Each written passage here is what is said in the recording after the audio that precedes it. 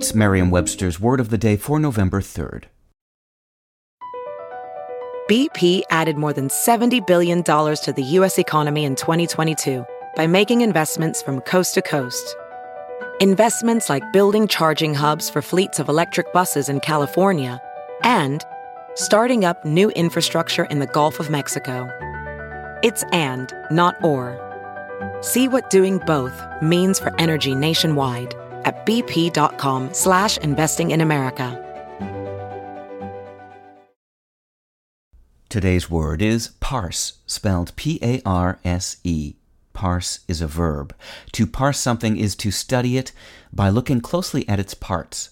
In grammar and linguistics, parse means to divide a sentence into grammatical parts and identify the parts and their relations to each other. Here's the word used in a sentence from Wired by Christopher Beam.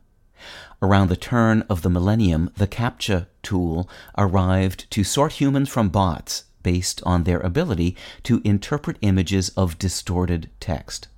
Once some bots could handle that, CAPTCHA added another detection method that included parsing images of motorbikes and trains, as well as sensing mouse movement and other user behavior.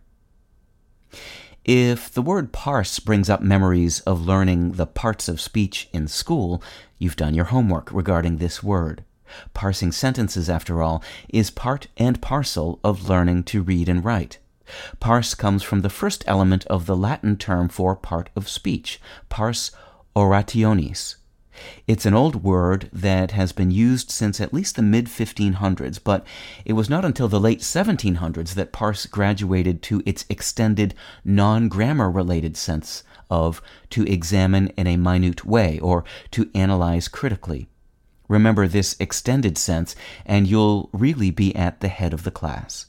With your Word of the Day, I'm Peter Sokolowski. Visit Merriam-Webster.com today for definitions, wordplay, and trending word lookups.